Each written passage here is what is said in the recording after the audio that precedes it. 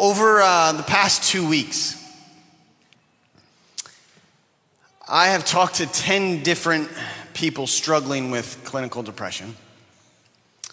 Multiple parents whose children are experiencing anxiety to the highest of levels. Pastors who are contemplating suicide for the first time in their lives. And friends who've lost loved ones to COVID. Another few friends that have been diagnosed with serious illness. And that's just my personal relationships. And so when you throw on top of that a quick read of The Economist every morning, and then 10 minutes of watching the news in the evening, you really feel quickly like the world is on fire, don't you? Or maybe not. Maybe it always has been. And we just have more access to technology than never before, and so we just don't have the capacity and the competencies to process through all of it emotionally and mentally. Regardless, for most of us in this room, I know for most of us that I just came from our Sunnyside congregation in West Queens. For most of those people in that room, for those of you at home right now, there's some rubble in our lives. There's some spaces and places that feel like they are beyond repair, where there's serious brokenness and unanswered questions that we really want answered. For many of us, it's our mental health, which is unraveled. For some of us, it's physical, where we put on that quarantine 15 and don't know how to get rid of it. For many, it's our emotionally unhealthy rhythms. Joblessness, singles have been more lonely than pretty much ever, at least in their lives. It's hard to connect with people. And so there's rubble. But if you are like me, you wake up on a Sunday morning in a New York City fall, which just hands down is the best season that we have. You wake up on a sunny Sunday morning, kids are starting to go back to school. Some of us are moving back into our work spaces, and there's a deep breath of maybe, just maybe, this is some space to begin to rebuild to normalcy. Maybe I can find some answers for some of these questions. Maybe there's some type of healing. Maybe there's some level of sustainability so I can stop actually just going, I just need to make it through this week. There's some rebuilding. And so we obviously, coming out of a Judeo-Christian worldview, look to the book of Nehemiah. Outside of Jesus himself, Nehemiah is probably the book for rebuilding. And in week 1, we said this man Nehemiah did something that is so unique and often not done by us. When we hit crisis, usually what we do is, at least here in America, is we pull our bootstraps up and we get to fixing whatever is broken. But Nehemiah did something different in week 1, and you can go back to YouTube or our podcast and you can see Nehemiah just stops and prays a very specific prayer that ended up moving him to productivity. But that prayer was important. Week 2, we looked at some maturity that happened in Nehemiah prior to the rebuilding process. So again, we were just been looking at the pre-rebuilding process, and we looked at some different things. We said Nehemiah did this thing where he actually was very attentive to his emotions. Usually in crisis, we go right to fix-it mode, and we're not attentive to the fact that there's lament and grief and anger and resentment. I've had to be really attentive to the fact that I did not sign up to pastor people via Zoom. That makes me angry. But then he was also attentive to timing. He was very clear with his desires and what he wanted. And so this week, week 3, we dive into dung gates and fish fences. And we look at some questions of life that are provoked by Nehemiah's leadership. We now actually move into the rebuilding process, asking 3 specific questions that are going to be key to rebuilding in a way that actually moves us from that survival mode. I just need to get through the day to a place of thriving where we actually get to enjoy life in New York City. where we go, you know what? I like living here. I'm going to be done thinking this might just be a season. I actually enjoy my relationships. I don't feel like they're all falling apart and emotionally dysfunctional. I enjoy them.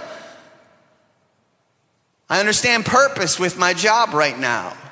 Like, this is the place of thriving that God actually longs for his people. And so question number one, where do I rebuild? Where do I rebuild? If I'm completely honest with you, most teachers and pastors, they pass right over chapter 3. Why would you not? I mean, you listen to Brian Reed. It's like, what does any of this have to do with any of my life today? We got the Tower of Hundreds and the Fish Gate and the Men of Tekoa and the Dung Gate. You're like, I'm just trying to get my kids to school. I just need to pick up the prescription at Duane Reed and can't figure out how to get there. Like, don't give me Dung Gates and the Men of Tekoa right now. But what I'm going to actually suggest today is that all of these cultural details have a lot to do with how you are trying to process through your day in medicine, or through your day as a teacher, or through your day as a parent, or through this season as a single. Mark Twain has this great quote. He says, it's your job to eat a frog. It's best to do it first thing in the morning. And if it's your job to eat 2 frogs, it's best to eat the biggest one first. I love it. Mark Twain's silly quote was simply suggesting, if you have to eat a frog, do that thing in the morning. If you got something big and nasty and gross and difficult to do, get it out of the way quick so that you can move throughout the rest of your day with some type of clarity and ease and freedom that allows you to do all that different stuff without that other big, nasty, gross, hard thing lying in the back of your mind. The eat the frog quote has been turned into an emotional health technique that says, take the biggest, most important thing of the day, do it first. All else will come a bit easier. It's why Martin Luther once said, I have so much to do today that I shall spend the first 3 hours in prayer. Because he knew what would be the most challenging. It wasn't his speaking engagements. It wasn't rewriting the scripture. Was pursuing intimacy with a God that he couldn't always see and a God that he couldn't always hear. This is what Nehemiah is actually doing here.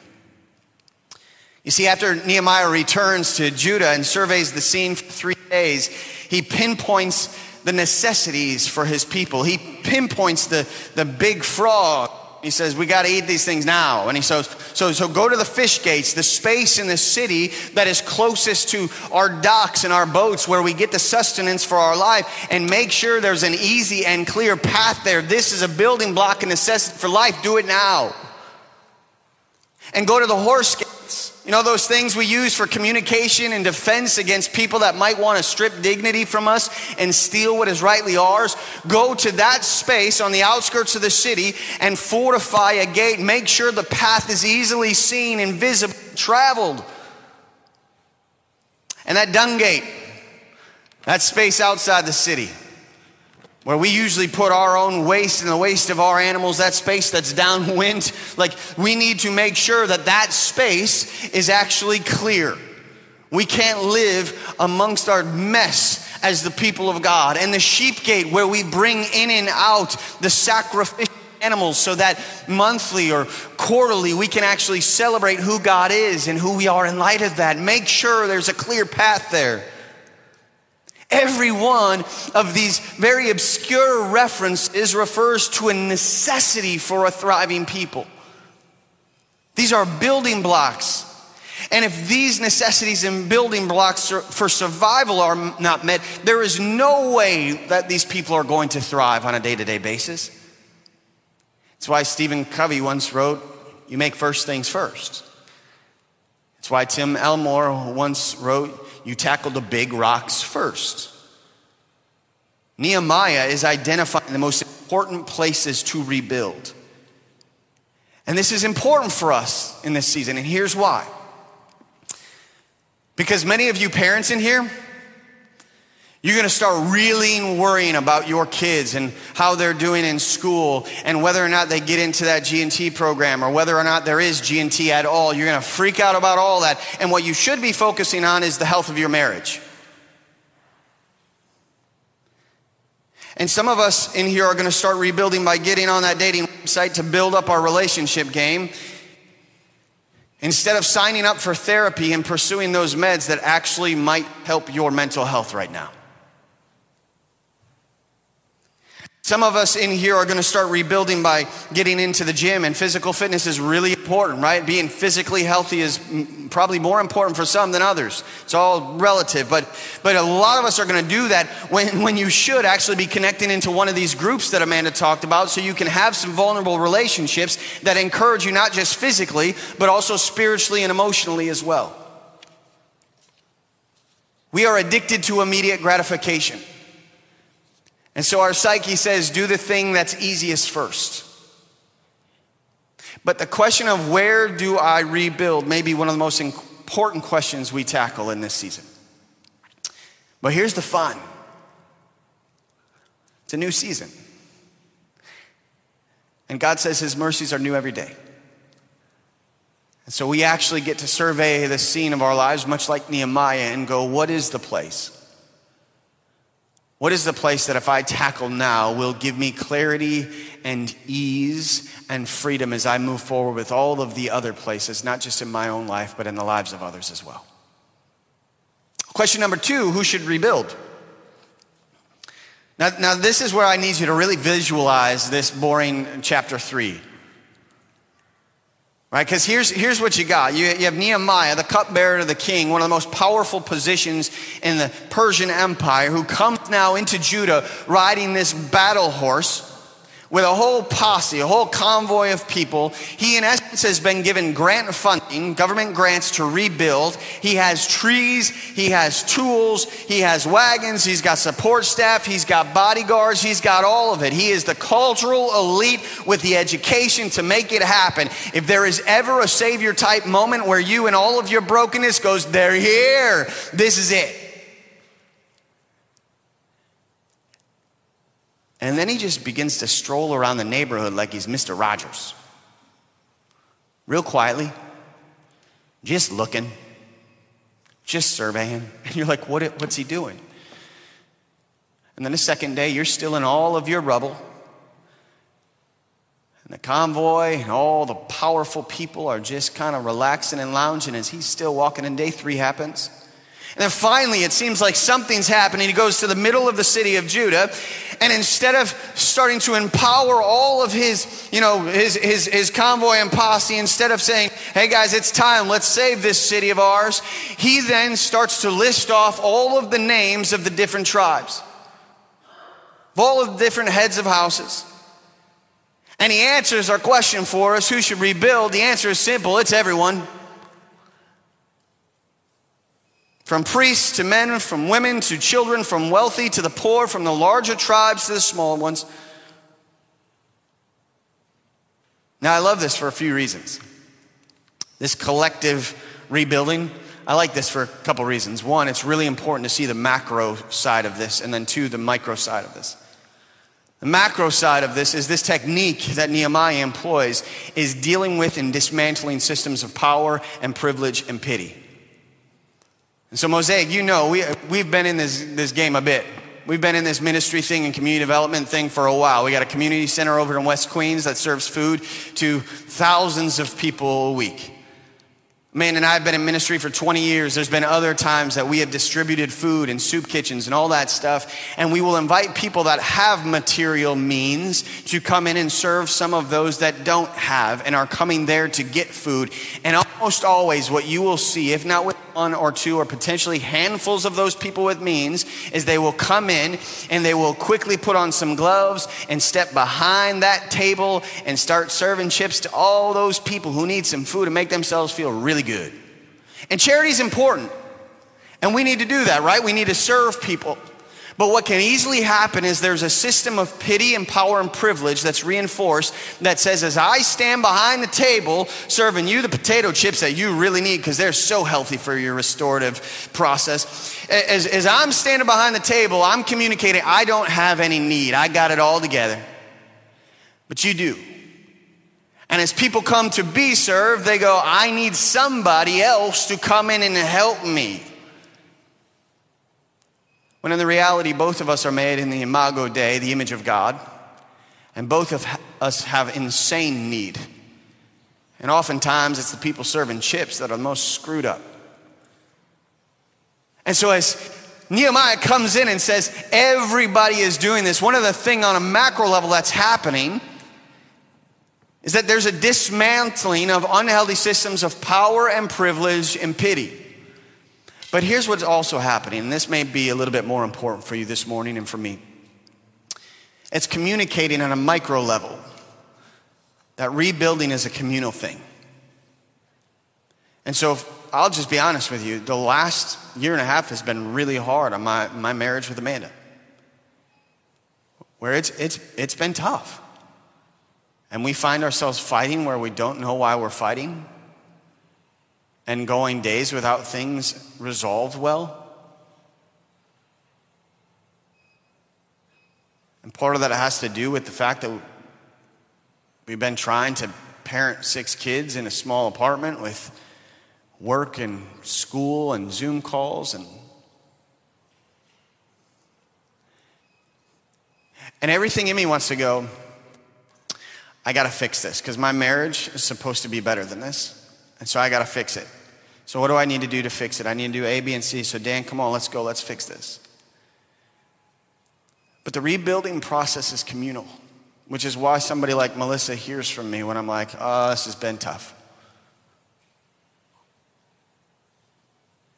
We're not supposed to rebuild these spaces of our lives alone. It's why these groups are so important. And I know it's one of the last things that any of us want to do, especially if you have kids. You're taxed.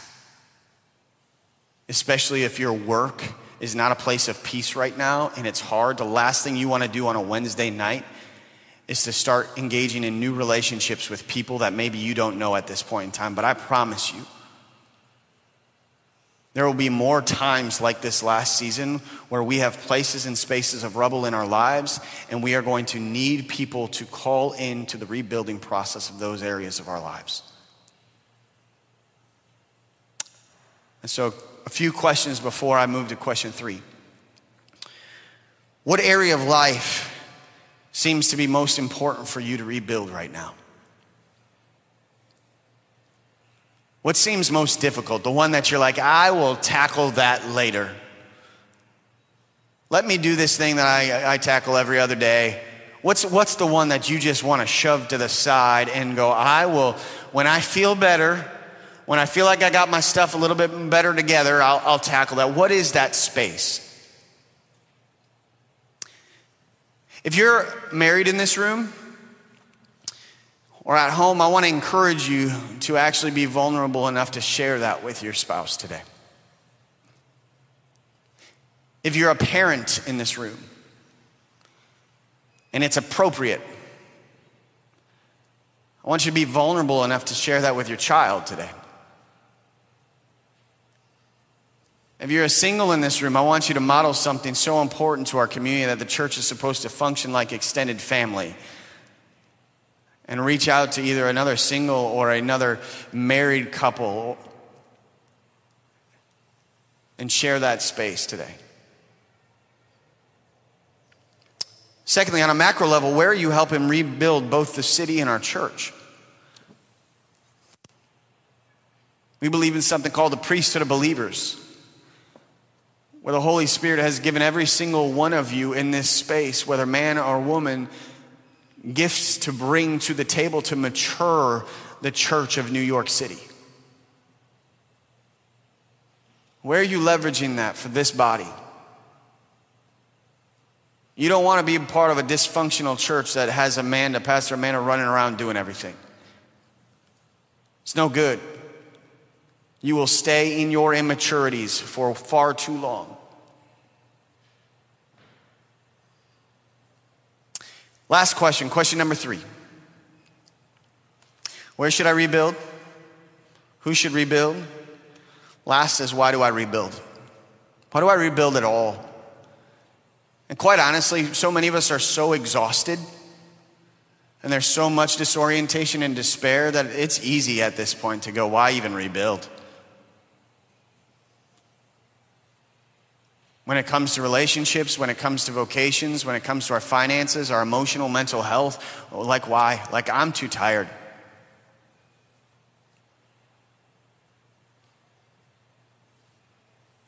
Almost always, though, the most important question is why. It's why the redundant 3-year-old is so brilliant. Why? That's actually how they make neurological connections and form into mature adults. They spend time asking the question again and again and again. Henry Ford summed it up brilliantly once. He said, I'm not asking what. It's like if I had asked people what they wanted, they would have said a faster horse.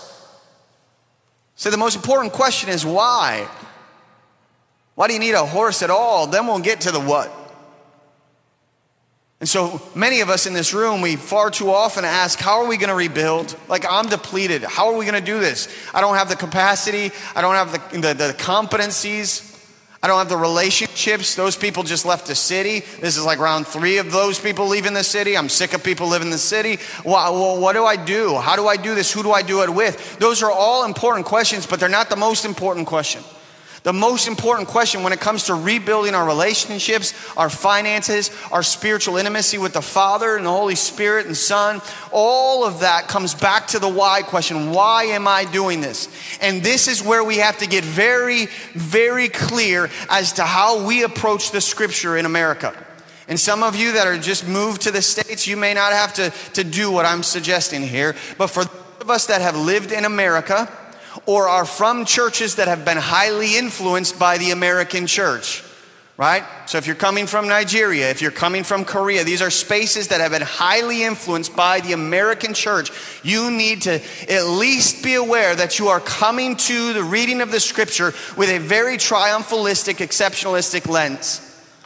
An American lens that says we win. We take the next hill. We pull ourselves up by the bootstraps. This is what we do. And so we come to a book like Nehemiah and we go, we love this guy. Are we sure he's not from Texas?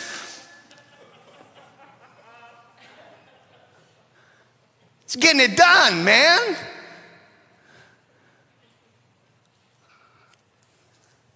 My Texas friends, I didn't mean that. I did, actually. We have to do that because if we do that, if we at least are honest with our lens, then we start to see the faults and failures of this man too. Because the why for Nehemiah was to simply bring glory back to his people, which was important. But this was never the why for God.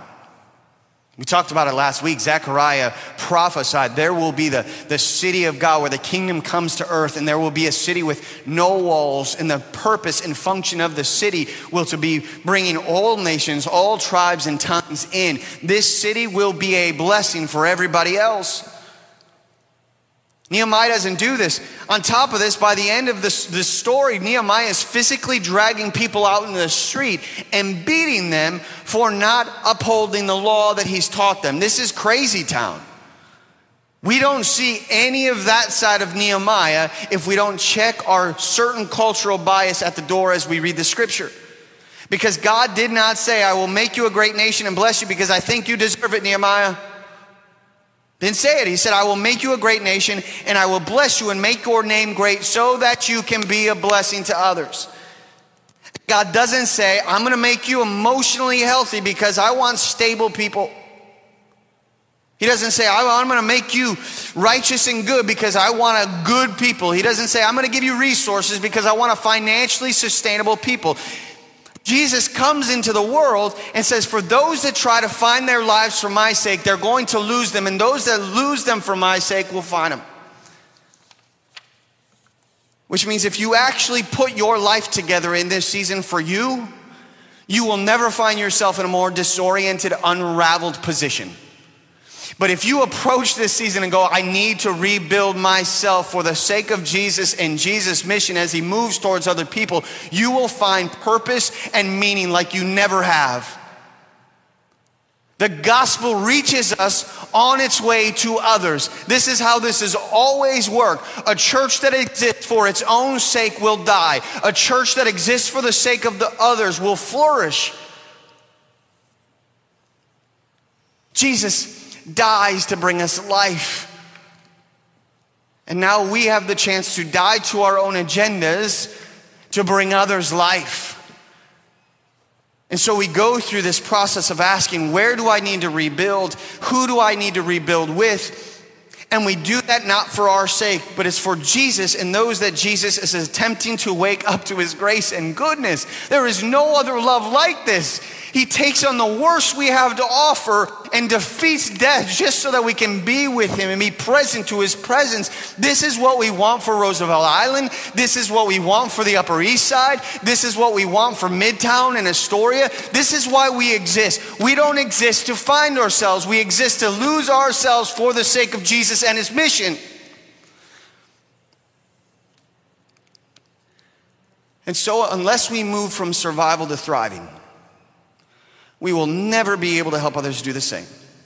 Unless there is some level of emotional health and mental health and spiritual health, how do we really follow Jesus into the world for the sake of others? We rebuild, but we rebuild in this season for the sake of others. We rebuild our lives and we rebuild the church and we rebuild the city for the sake of other people. We get sober for the sake of others' sobriety. We parent well, not so that our children are safe, but so that our children are a blessing to our neighbors. We pursue healthy relationships and holy dating relationships, not solely to find somebody that we love and like and enjoy, but also so that we model something different for the rest of the world. And so let me pray for us today. And let me ask that in these last few moments together,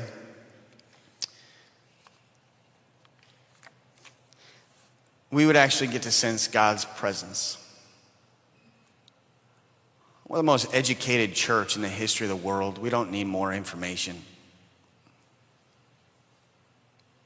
We need a tangible presence of God's powerful Spirit. So let me pray. God,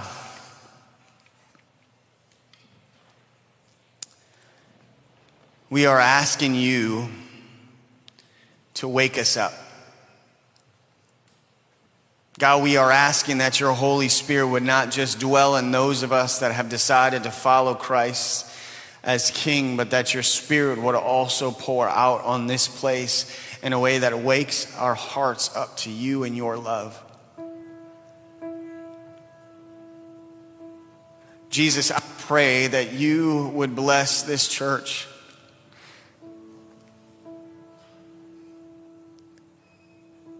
And I pray that it would be for the sake of the nations of New York. Just traveling and seeing how many churches are struggling right now, and to walk into this space and see so many people collected to worship you is something special. And so I pray an anointing over this space. I pray that in the despair and the brokenness, you would speak to us in a new way. I pray in our exhaustion, you would speak words of hope and life. You are the one that continues to create order out of chaos. And so we are asking that you would give us the spiritual gift of discernment, God, and the courage to be honest as to where we need to rebuild right now. I pray, God, that you would give us the courage to tackle that which is hard, unless you want us tackling something else, we are set and orienting our affection and our energy around that which is toughest, that which will lead to life and freedom and ease with the rest of the things that we need to tackle in life. I pray, God, for community. I pray you would continue to cultivate this people into one that is vulnerable so that we might be able to actually rebuild in a communal way, not having to go at this thing alone, but actually being able to walk alongside of others and have others walk alongside of us in a way that is freeing and speaks a better word about your church, not just being an organization, but a family.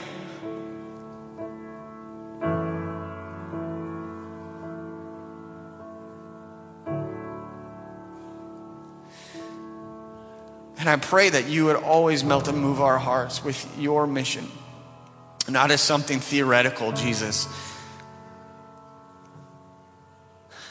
but as something that is transformative. I pray that for those of us that are weary, that we would remember how much you love us and that we would look back on the moments where you have touched us, where we have felt your presence. And I pray you would do that again. God, we love you and we lift you up. And we want our whys, why we do what we do, why we work where we work, why we parent the way we parent. We want it all to be found within your story, Father. Within your heart, aligned with you. We pray these things today as your bride, asking that you would do what only you can do. It is in the name of the Father and the Son and the Holy Spirit that we pray these things. Amen and amen.